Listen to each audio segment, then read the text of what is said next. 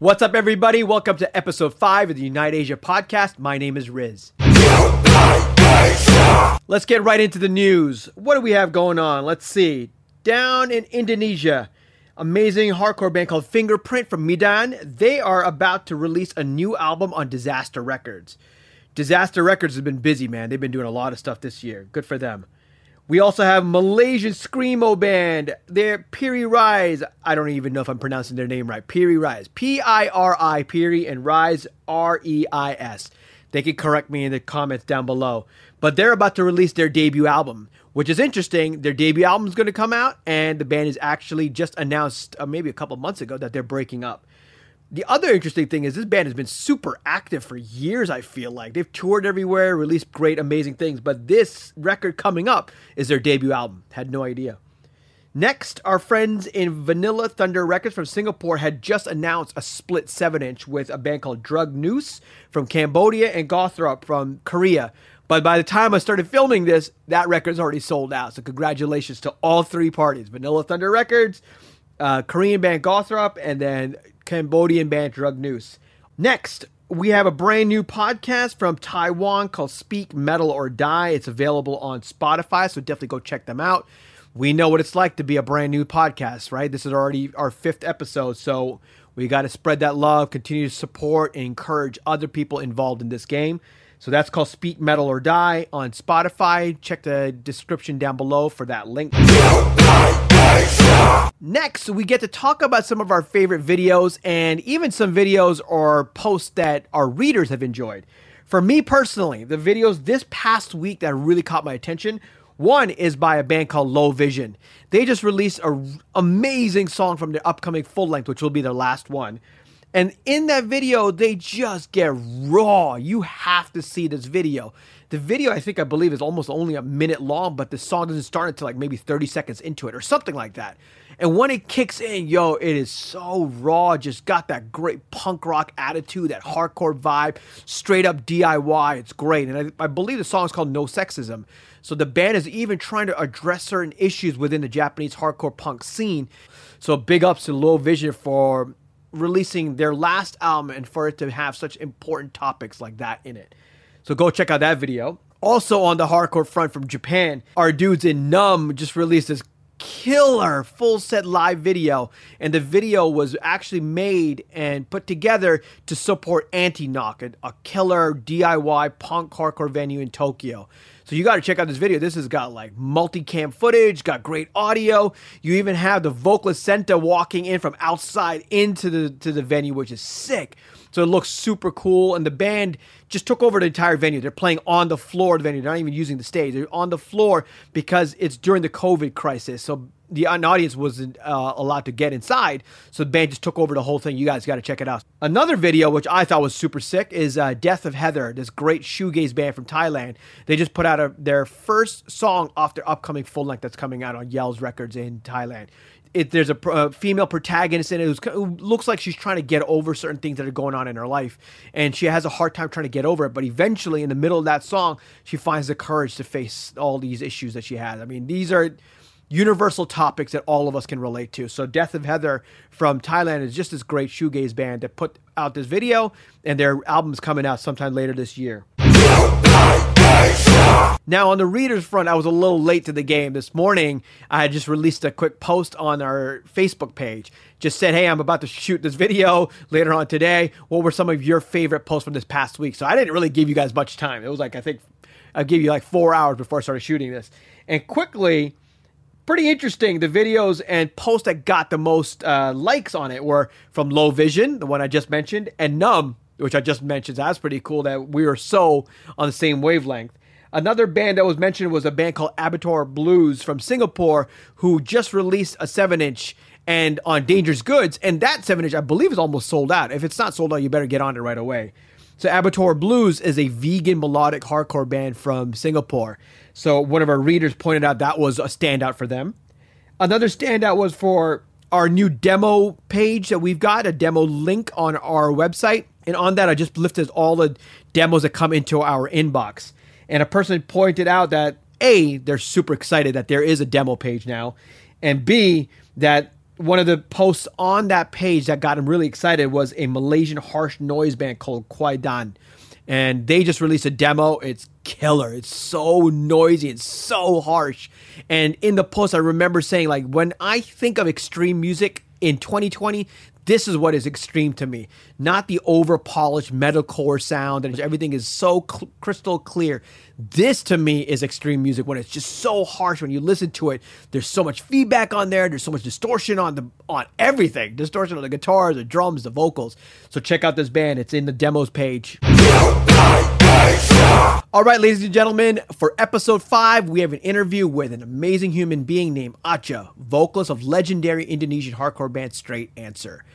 In this interview, we talk about quite a lot of things. Of course, we talk about his journey into punk rock and hardcore as a kid growing up in Jakarta. He talks about how in the late 80s, the very first gateway band that he found was a band called Sex Pistols. And then eventually he found his way to bands like Bold and Youth of Today and Gorilla Biscuits, bands that still inspire him today, 20 plus years later with his band Straight Answer. He also talks about something that happened to him 4 years ago. Actually, 4 years ago, exactly this week, he had a blood clot in his brain. And he needed immediate surgery to drain all the blood out of his brain. Actually, to this day, what happened was he had surgery, immediate surgery, and then a few days after, he had to have a second surgery, which actually removed a part of his skull. So on this part of his brain, this part of his skull, he actually does not have bone there.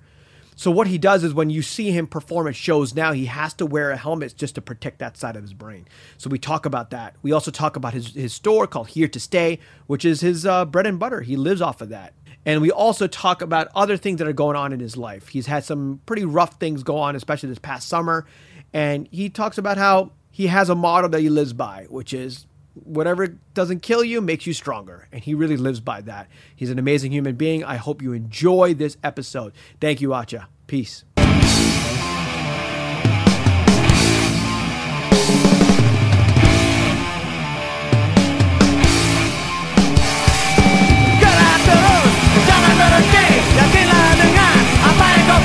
Bersatu jangan bercerai-berai, rebut apa setelah jadi hak. Bangkit melawan, tunduk ditindas. Bangkit melawan, tunduk ditindas. Gerak terus, jangan berhenti. Yakinlah dengan apa yang kau pilih. Bersatu jangan bercerai-berai. What's up, everybody? Welcome to episode 5 of the Unite Asia podcast. Today is a big day because we made it to episode 5.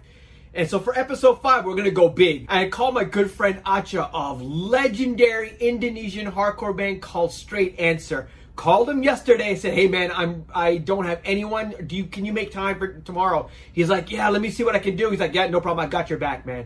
So today on episode 5, we get to interview my good friend Acha of Straight Answer from Indonesia. How are you doing, bro? I'm good, man. I'm good, Riz. Hello, everyone. Hello, Riz. Yeah, good to see you, man. Good to see you, bro. So, Acha, what we'll do is we usually ask our guests to kind of take us back to the history of how they got into hardcore punk. Just so that people outside of Indonesia, outside of Jakarta, outside of Asia maybe, can kind of get a little bit of a background of how does an Indonesian hardcore kid find his way into hardcore. So can you take us back to how you found hardcore and punk? For me, at first, I bought the Sex Pistols, and after that, I read magazines, and my kind of studying was I read the thanks list on the tape thanks list, so I know, oh, this is the band, that's the person. So I started to look for those bands. So yeah, and then I bought like any tapes, like metal tapes from Napalm Death, Suffocation, stuff like that. And then I started to listen to hardcore in '95, I think. But I didn't know the term, or the hardcore term was, because I only bought like tapes like Biohazard, like, and then maybe, I don't know, Circle Jerks. I don't know. I think it was like thrash.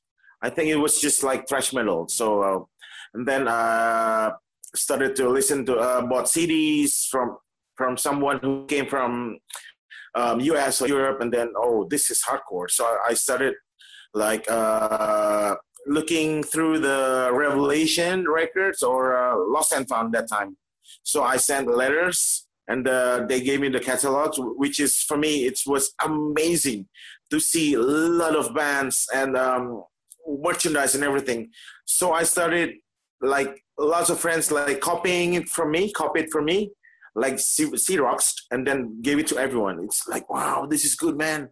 Like, oh, this band comes from there and that, so we know a bit about here and there. So we started to like buy CDs, not records, because that time we didn't have like a record player. We only have CD players. So this is 90. You said 95, right? 95, 96, yeah. But can I ask you, before you got into even finding Sex Pistols, like when you first started listening to music, did you automatically already know about punk rock, or did you start with like Michael Jackson, or what did you start with? Yeah, I started with the Beatles. Ah, the Beatles, always, nice. Always. Yeah, the Beatles made me do it, man. What? The Beatles, and then yeah, yeah, the Beatles, and then I started listening to the Sex Pistols. Yeah. But how did you find? Because I'm trying to explain to people about what Jakarta music scene is, and I keep saying the Indonesian music scene is probably the biggest outside of Japan in Asia. Indonesia is so big. So when you were growing up in a Muslim country like Indonesia, how did you find the Beatles? Well, actually, it's because my father and mother taught me about music. Every day, I listen to their music. I listen to Everly Brothers, Bee Gees, Beatles, even Diana Ross, Xerophone, everything. So I asked, Dad, who's this? Oh, this is the Bee Gees. And then I asked my mother, Mom, who's this? Oh, this is Diana Ross. Oh, okay. So I like the Beatles. So I want to buy the tapes. So yeah, so I started saving. I think that was back in the 80s. Yeah, right. Because you and me are about the same age, so that must have been the 80s. But that's so cool, bro, that that's so cool that your parents, are your parents Muslim also? Yes. And so they were already listening to Western music. Yes. Yeah. Wow. Yeah. So open-minded, bro. That's so cool. Your parents are so open-minded. Yeah. My father, he's a very open-minded person. He's in the Navy. Oh. He's a high-ranked Navy officer. And my mother, she was working at the U.S. Embassy. Wow. And and they are a very good Muslim. We went to Mecca together back in 98. Wow. So that's really cool that your parents can be such a great representation of what Muslims can be like, right? They can be open-minded. They can be very westernized. Even if they live in a Muslim country, they can be super just free of all the things that people think, oh, you're a Muslim, you must be this strict, you must be that strict. But you're showing, no, my parents listen to the Bee Gees. They listen to the Beatles. They were showing me about these bands. That is so cool. Yeah. They're very nice guys. Yeah. Now, so here, what I would like to know, though, is you can't just automatically find the Sex Pistols, right? Someone must have told you something about this. How did you find Sex Pistols? I think it's like a word of mouth. It's like, if you like punk music, then you should listen to the Sex Pistols. And then I started, from the metal bands that I listened before, so I know that, from the shirts they are wearing. So, the Sex Pistols, okay. Because the name is very provocative. Yes. So yeah, I started digging about them. So that means in Indonesia, in the time that you're talking about, like early 90s, mid 90s, there already was some sort of punk rock scene or community there in Indonesia, right? Yes, absolutely. That's crazy. Yeah. So tell me, like, in that time, like, what was the scene like in Indonesia, if there already was a punk scene? Well, I mean, there are like the guy, like earlier generation, the guys older than me, they're like metalheads or skaters. So they listen to Suicidal Tendencies, Circle Jerks, Black Flag, late 80s or 90s. Like, a lot of famous skateboarders came to Indonesia to perform. I see. Yeah. So when you were buying your cassettes and CDs, was it easy to find Sex Pistols and Circle Jerks and Black Flag CDs or cassettes in Indonesia back then? it's like impossible. Oh. I can only get them by duplicating. If someone has the cassettes or maybe CD, I think tapes. It's most people have tapes, not CDs. So mine was like the 7th copy out of the 8th copy. So it's like that.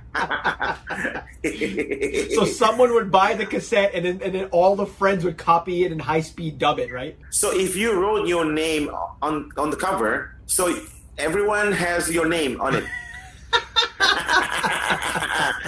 Yeah. Okay, so let's talk about this, because I know that for me, my recollection of Acha is always the vocalist of a hardcore band, right? But you're saying that before Sex Pistols, you were already listening to metal. Is that correct? Yes. So what kind of metal were you listening to at that time? Do you remember? Yes. Anthrax. Yeah. What album? State of Euphoria. Yeah, State of Euphoria. Attack of the Killer Bees. Yeah. Now, when you then suddenly started listening to Sex Pistols and Black Flag and stuff, do you remember? Now I remember why I dig into the Sex Pistols. Tell me. Because I love Guns N' Roses. Oh. After the Beatles, I fell in love with Guns N' Roses, and I see Duff McKagan wearing the Sex Pistols shirt. Okay. So what happened was that you fell in love with Guns N' Roses, and you saw Duff McKagan was wearing a Sex Pistols t-shirt. You saw the lock on him around his neck, and that got you interested in trying to find out what Sex Pistols was. Yes. Yeah. And then, because you're like me, like I grew up on metal first, and then I found hardcore punk later. But for me, the transition to punk rock and hardcore was not easy. It took me a long time to really understand it, because by that time I was listening, the same thing as you, Anthrax, Iron Maiden, Metallica, all these very polished recordings. And then when I first heard like Bad Religion or Sick of It All, it was just so loud and like all power chords. Do you remember what feeling you had when you switched from metal to punk? Well, okay. I saw Metallica and Sepultura back in the early 90s. What? Yes. Where? Indonesia. Jakarta. What? Sepultura, Metallica came to Indonesia? Heyo Indonesia, non-conformity in my inner self.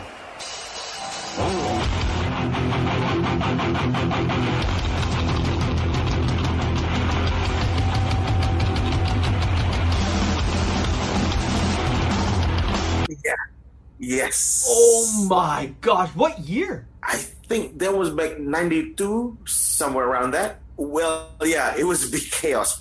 Yeah, I heard it was chaos. Also, Metallica was a very, very big chaos. Wow. Yeah, it was early 90s. Yeah, 92, I guess, 93, somewhere around that. And were you there at the show? Yes. You saw that show? Yeah. Bro, you saw both Metallica and Sepultura? Yeah. Oh. Yes. Wow. Yes. Okay, tell us about the show. What do you remember from the show? It was crazy, man. It's like surreal, unbelievable. It's like, wow, someone you always listen from the radio tape recorders, and then they play it in front of you. Yeah, that's amazing. It's an experience that you'll probably never forget, right? Yes. Yeah, it's like you said, and then after that, I listened to the Sex Pistols, and then I started listening to hardcore bands, because I remember back in '95, I saw Foo Fighters, Sonic Youth, and Beastie Boys here in Jakarta. From there, I started listening to Beastie Boys, like early albums. Yeah. So then, when you went from Sepultura, Metallica, then you went to Sex Pistols, and then you saw that tour, right? The Foo Fighters tour with Beastie Boys. What was the first hardcore band that you remember listening to?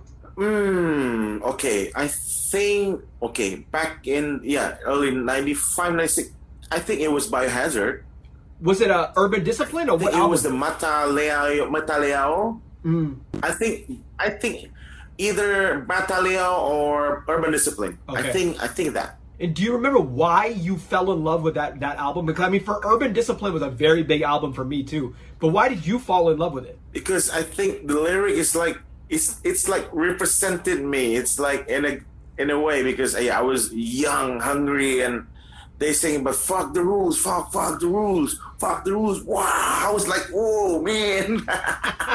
Yes. And then when you found Biohazard and Urban Discipline and those albums, did you already have a circle of friends who were also listening to the same things, or did you have to go find new friends? It's like we walk, we go to like malls and places like that with like high hopes, finding someone with music shirts. If let's see, if I saw you that time, it's like wearing my Hazard shirt, and I were like, hey, what's your name? My name is Acha. Where do you live, man? Let's hang out together. It's like that. I have these tapes, and what tapes do you have? It's like that. So it's like that. You know, I remember that too, though. I remember back in the day, like in Hong Kong, because we didn't have many skateboarders, or we didn't have many people that listened to metal. But you're right. I remember going across the street because some guy was wearing a skateboard shirt. I was like, yo, you skate? Yeah. I skate. Where do you live? Like, I remember that, man. I remember that. Yeah. Yeah, the feeling is like that. It's very mutual. I have this. Do you have this? No. Let's trade. It's like that. No. Yeah, and then I started like ordering stuff from Revelation or Lost and Found. Okay. The stuff I ordered was Gorilla Biscuits, Youth of Today, Bold, stuff like that. That's crazy, because when you first heard Biohazard, how did you already find out about mail order? How did you find out about Revelation Records? Because for me, that wasn't until many years later. How did you find out about those things? Yeah. Because someone taught me that, because hey, if you want this, you can do this. I mean, So I wrote to the form and everything. I put the money into the, what do you call it? The paper with the black something. If you write it and then it's safe. Wow! So you actually put money in an envelope and you sent it to USA. Yeah. And this is 96? Yeah. Wow. And did you think that they were going to write back, or did you think your money was going to get lost forever? Like, what did you think? No, I didn't think of nothing, man. I just did it. Because I really want to have it. I have to do it, man. I have to do it.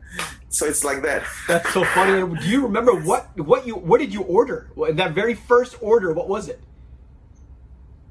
I think it was Break Down the Walls, something like that, the CDs. Wow. And Gorilla Biscuits Start Today, and Bolts Pick Up. Wow. And how long did it take? New York Hardcore, I think. Yeah. And how long did it take for you to receive your package? I don't know, maybe a month, 2 months. Are you sure? Back in 96? It was quick? Yes. Wow. Yeah. It wasn't that long. Yeah. It wasn't that long. Because I remember in Hong Kong, like in the late 80s, when we used to order things, because we used to get like Metal Edge magazine or Metal Maniacs, and you order t-shirts from the back. It would take like 6 months before the thing showed up. All right, so Acha, after you got access to all this music, you got the CDs, you got the cassettes, what was the first hardcore show in Indonesia that you saw? Okay, the first hardcore show that I saw was a local show. It's not a hardcore show, actually. It's a metal with punk bands and with hardcore bands in it. But then back in 96, it was Straight Answer's first show.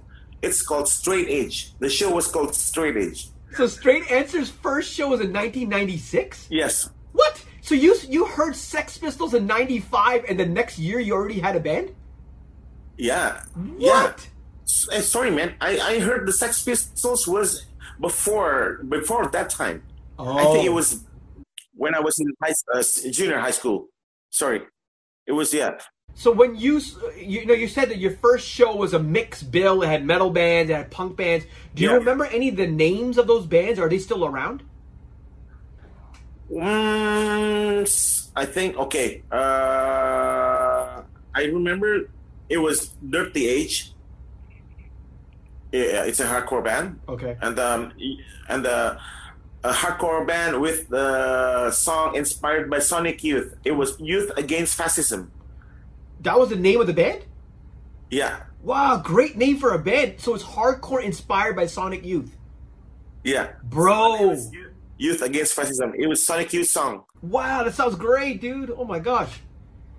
Yeah. So you saw that show, And when did you decide, hey, I want to start a hardcore band? Right after that, right after that.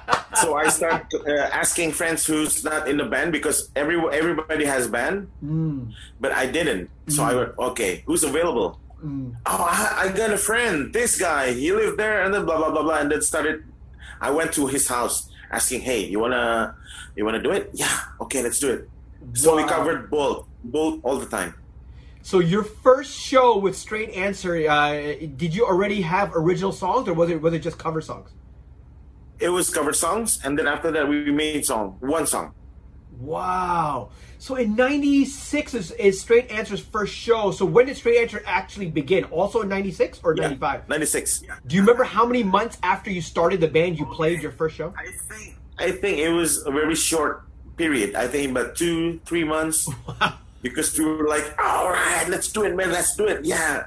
That's so cool. So your other members of Straight Answer back in 96, they were already listening to hardcore punk, or were they metalheads that you kind of just brought in?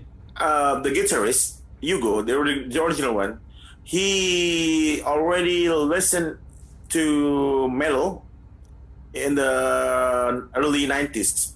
He started in a band as a vocalist. He covered Napalm Death, Suffocation, back in the 92, I think, 93, yeah. So he met me, and then we formed Straight Answer, and he's still a metalhead until now. So you didn't do a very good job converting him. No, and the bassist, he also he's older than me, and he already listened to hardcore punk band. Like he loves like bands like Crumbsuckers, Circle Jerks, Black Flag, bands like that, like crossover bands. Yeah, he loved it. And the drummer, he's younger, and then he started listening to hardcore like Euro hardcore bands like Griffiths, Rikers. But his favorite was like, I think it was Youth of Today. Instead, bands like that. Wow, I can't believe you were able to find band members like that in the 90s, because even now in 2020 in Hong Kong, I wouldn't be able to find band members like that. So it really sounds like, Acha, like in the 90s, the hardcore scene and the hardcore understanding, the education that people already had for hardcore punk rock was huge in Indonesia. Yes, yeah. I mean, that time I remember like I moshed to every song. Like even I didn't know who's the singer or what the song is. Now, when you started playing your first show with Straight Answer, what were the other hardcore bands in that era of Straight Answer, 96? Yeah, it's like I said, it was the bands that I saw earlier. It was okay. There was one band from Bandung. It's called Blind to See. And then, Dirty Edge. They're still playing until now. And then I remember Frontside. I remember again, Youth Against Fascism. And then I remember Warning X, and then I remember Full of Shit. It's like everybody's covering another bands, but we are like, if we wanted to do Sick of It All, but Full of Shit is already doing it, so we have to do another band. Okay, let's do Youth of the Day. Wow, but Youth of the Day, Blind to See already did that, so let's find another one. So it's like that. So we covered both. That's crazy, man. That's so funny that you had all these bands back then, but all your bands were doing cover songs. That's so funny. Yeah. So now tell us, because I mean, you've seen Straight Answer's been around since 1996, and it's 2020 now. So you've seen Indonesian hardcore scene just explode. I mean, you've seen it already from the very beginning, which was already big. But now the Indonesian hardcore scene is like in every town, every city, all over the country. Yeah. Could you imagine that back in the 90s that was going to happen beyond Jakarta? No, man. No. I didn't think it was like going to be like this big. But I think it was bigger back 3-4 years ago. Oh. It was super big that time. Super big. Like every district, every block. you will see hardcore. Yeah, you will see someone with hardcore shirts. Oh, so you feel like it's gone down a little bit? Yeah, I think it's like that. Everybody's listen to indie music, folk music now. Shoegaze, bro. Shoegaze, dream pop. Every hardcore band has got a side project now, right? A shoegaze side project. Yeah. Now, when you back in the '90s, what was the first international hardcore band? I think you were saying you were trying to remember what it was. Yeah. Okay. The first international bands that I saw was the metal bands. But I think the first hardcore band that I saw was Beastie Boys. Oh yeah. So you mean the Beastie Boys, the Foo Fighters tour? And Yeah. did they play any of the punk stuff, or were they doing like License to Ill and stuff? Great on Mojo. Oh. Hey, great on, yeah. I went totally nuts, man, that time. So that was your Yeah. first experience. And do you remember why it was such a strong experience for you? Because you still remember it today in 2020. You're still excited about it. Yeah, because for me, I think the spirit was overwhelming. It's so big. It's like everyone got struck by the power of that music. So it's like, wow, it was amazing. So this is hardcore. They're energetic. The music was like, all right, yeah. So it's like, okay, so this is it, man. I want to do it. So it's like that. So would you say that experience, that show really was one of the biggest inspirations for you to start and get more involved in hardcore? Yeah. Wow. Yeah. Beastie Boys, huh? Yeah. Beastie Boys. Wow. Yes. That's sick, dude.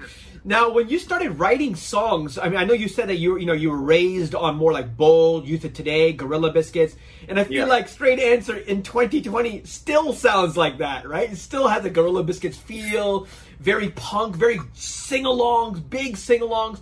So back then, why did you choose to do this kind of hardcore and not like the Biohazard style of hardcore?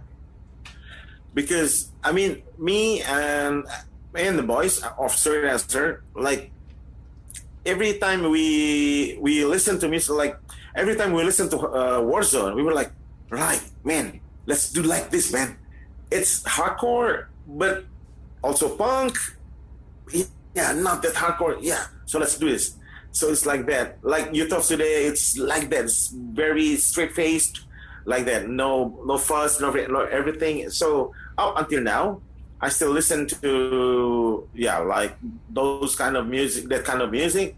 So we started like, okay, so we want to do it just like this, only like this. So you actually had a conversation with the band members about like what type of hardcore you wanted to play, and for you guys as a band, like the lineup back then, it was bands like Warzone and Youth of Today, which you liked, and you were like, that's the kind of style we want to play. But I also know, Acha, about you. You love like Cockney Rejects, like you love Oi and you love punk. So how did you? Because I feel like in Straight Answer you have a little bit of glimpses of that type of hard punk rock as well. So what did you like about the Oi stuff also? For me, Oi music is very honest, very honest. It's like you're singing of what you feel. You're saying of what you feel. It's how you live. So it's like that. It's like everyday's life.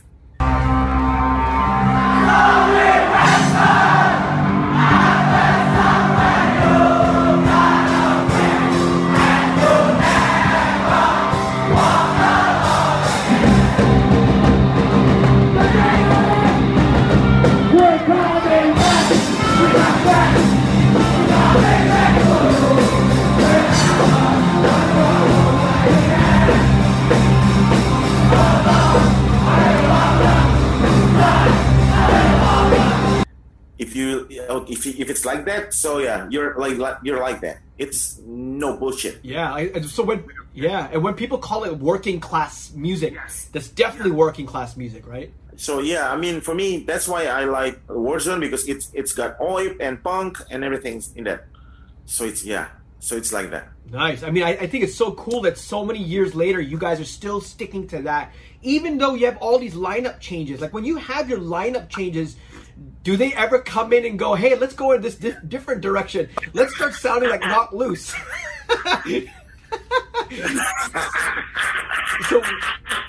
when people come to your band, do you have any conversations about changing direction, or you're like, nope, this is the way we are? Someone said to me like, hey, let's make music like Knocked Loose, I was like, dude, that's the door, man. Go find your way. You're like, there's the door, bye. No, but I mean, it's always like that. People who come and go in Straight Dancer, they know what Straight Dancer is like. They know what Straight Dancer is all about. So like, oh yeah. So it's like that. Yeah, so I mean, it's easier for us. Yeah, right. Definitely, it's definitely easier for you guys because you already have an established name. You have an established sound. So it's not like anybody will join the band thinking they could change you to Metallica. You're like, no. You're coming to my band, so you will get to learn and play this kind of hardcore, right? Yeah. So it's like that. If you want to come in, okay, come in. Actually, everyone that I've interviewed so far, I've interviewed people from Malaysia, Singapore, Hong Kong, and now in Indonesia. Everybody has said that one of the things that they love about punk rock and hardcore is the whole DIY ethic. You do everything yourself. You don't wait for a manager. You put on your own shows. You copy your own CDs. How did you learn about the DIY part of hardcore in the 90s?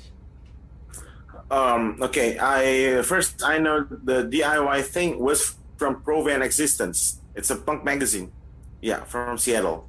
So the first Straight Answer demo tape, I recorded it with the double decker tape recorder in my house. Yeah. I made it like hundreds of them. Wow. And then photocopied the cover by myself. Wow. And you're saying that you learned all about this from the Profane Existence zine?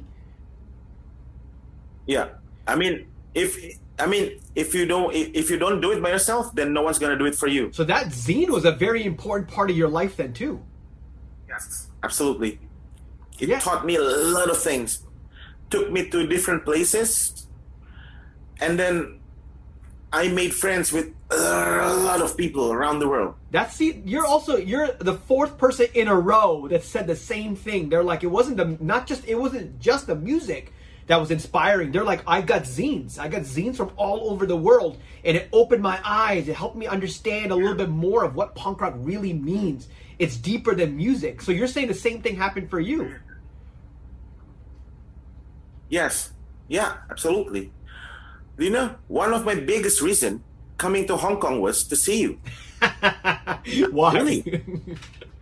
Because, I have friends there, so I want to meet, so I want to see. So it's like that. Yeah, that's the cool thing about hardcore punk rock. You're right. You can just find a zine, get the address, and send a letter to them, and you instantly become friends. Yes. Hardcore punk is like a village. It's small. Everybody knows each other. So don't talk shit. Yeah, no. Never shit in your own house. Back in the 90s, what labels did you guys already work with? It was Movement Records. First label you guys worked with? Yes, actually it's a punk label. Oh yeah. We were the first hardcore band there. Wow, Movement Records. How about this one? I've got this lovely record right here. Armstretch, right? No, it says Here to Stay, dude. It's your label. Sorry. Yeah.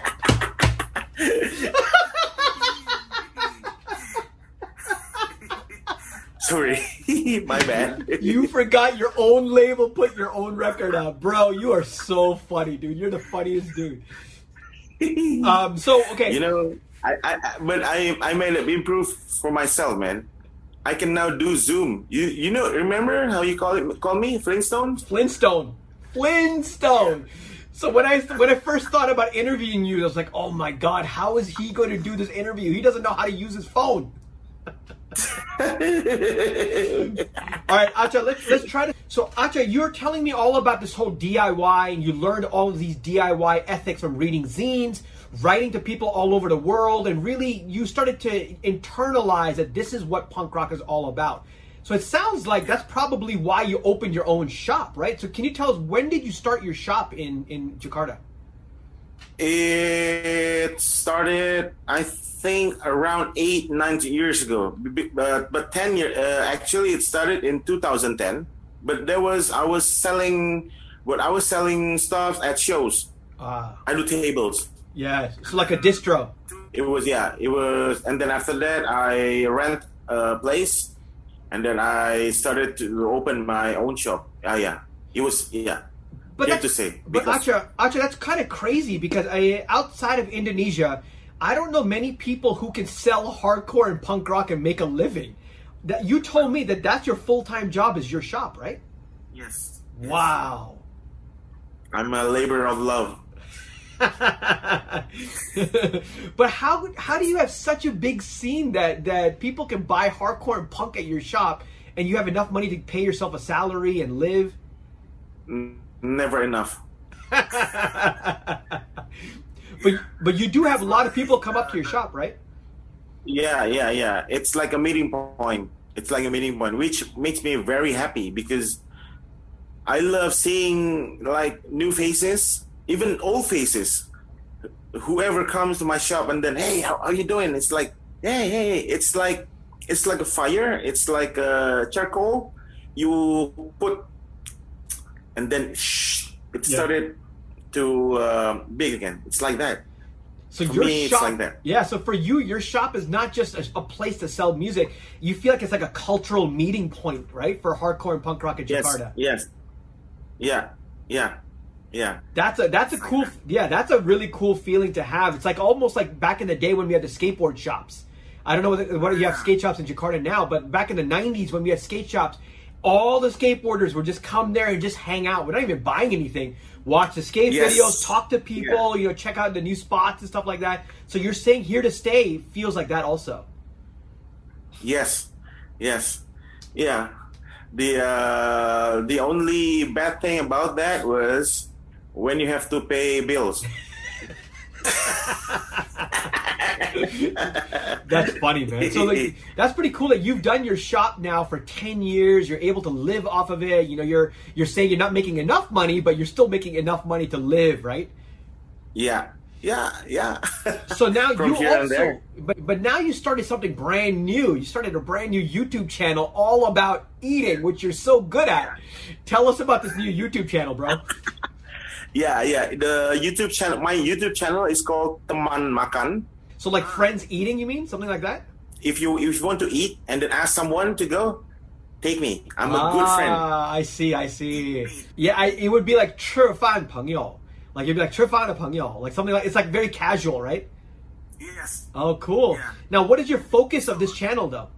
I realized, and then a lot of my friends said that I love to see you when you're eating, man. You're so good at it. And I was like, really? You're so good at eating. So I realized that, oh yeah, my love is eat, and then travel. That's it. Music comes in, I don't know, in 3 or 4th. Yeah, but it's interesting. As we get older, our priorities change, right? So when you were younger, your priority was music and hardcore and punk. But now that you're older, you're like, yeah, I still love hardcore and punk. It's just not as important as other things right now. Yeah. So how long is who's helping you with your YouTube channel? Friends. Yeah, because we Friends, as always. all know you're Flintstone, man. You don't know anything. I cannot imagine you know how to edit a video and get the audio synced. So who's helping you? Who are these lovely angels in your life? Friends, man. Friends. Yeah. Thank you, Acha's friends, for helping Acha and learn about technology and how technology works.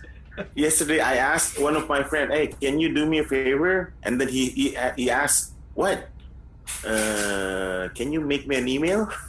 He was like, and he was laughing. He was like, "What? Yeah, please. I need one."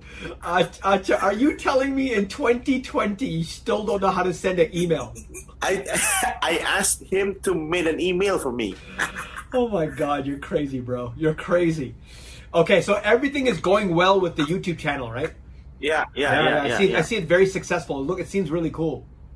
Yeah, I mean, yeah. Don't forget, if you like food and eat, do watch on YouTube Teman Makan. I mean, we'll definitely put it in the description below so everyone can get the link to it. So, now, Acha, let's talk about something that happened to you that was kind of really surprising. It shocked all of Indonesia.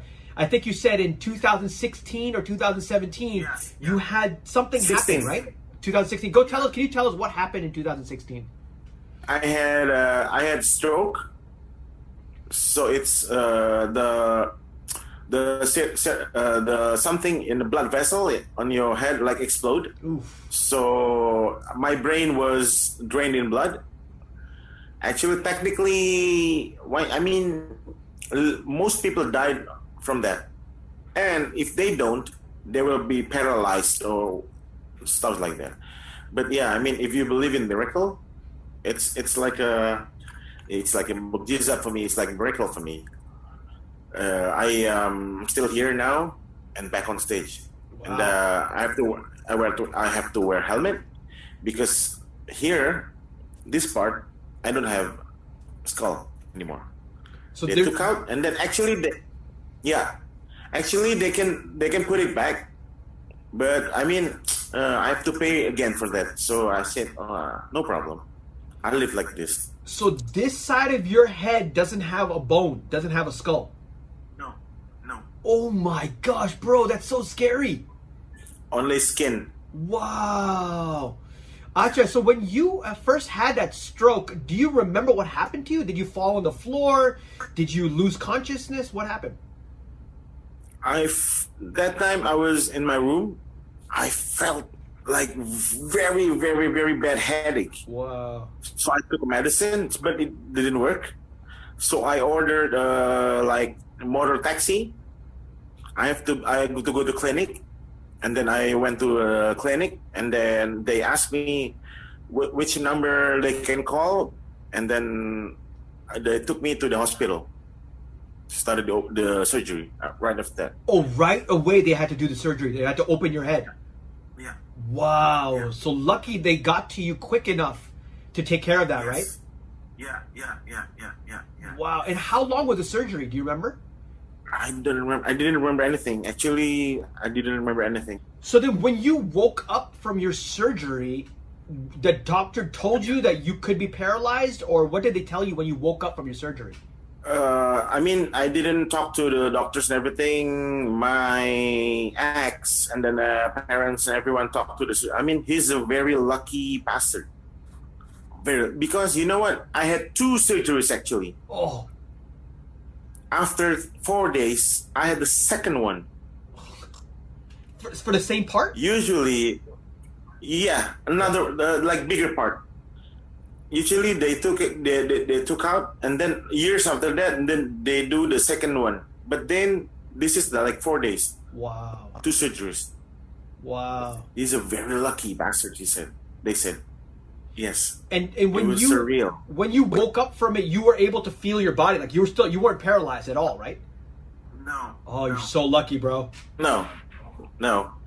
Thank God, huh? Yeah, so lucky because, and then yeah, I remember it was back in September, somewhere around that, and then on November I went to Japan. When you traveled to Japan, did you wear a helmet already, or were you just making sure you were careful? I just make sure I'm careful because I bought the ticket before I was sick, so I don't want to lose anything, man. I was just fuck it, man. Let's do it. Yeah, and then that was November, right? And then it was January or February. A straight answer to Europe. What? So like 6 months after you were already touring? Yes. Wow, you're crazy. Did your family think you're crazy? Yeah, yeah, like the same with Japan. I bought the ticket before I was sick, so I didn't want to lose any chance. So let's just do it, man. No problem. No helmet at all. I stumbled Oh, you stumbled? Yeah, because your balance was off, right? I hit something.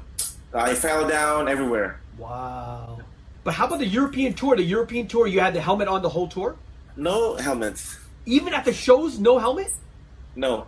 What? You're crazy. Yeah, and then after that, I learned okay, I have to wear a helmet if I want to be back on stage again. Even I saw Cock Sparrer, front row, man, no helmet.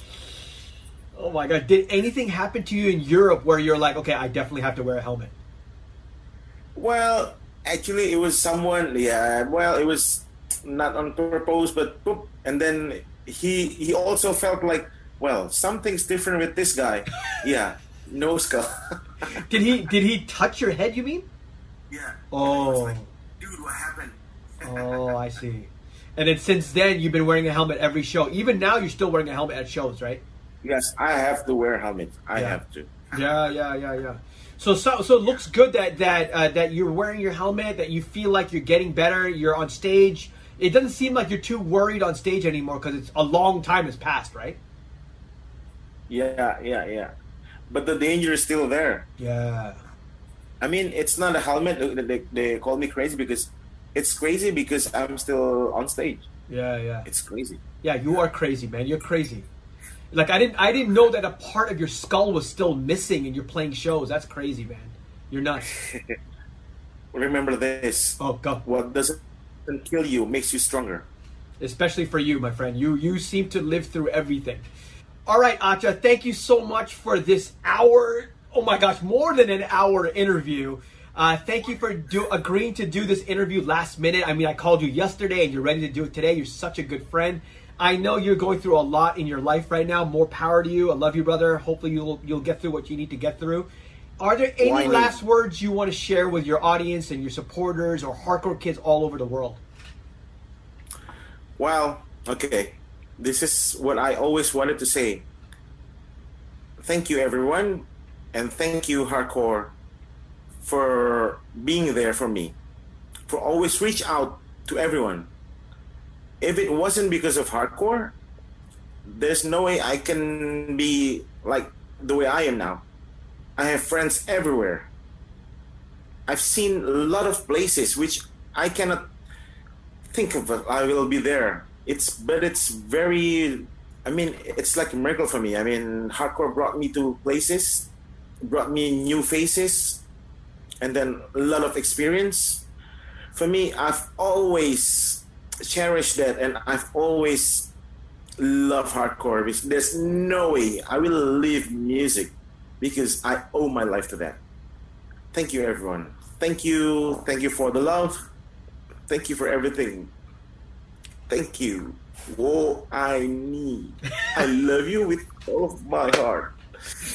All right, Acha, thank you so much for your time. All right, bro. Welcome. That's it. Thank you, everybody, for watching episode 5. See you next week. Look at what we've been through.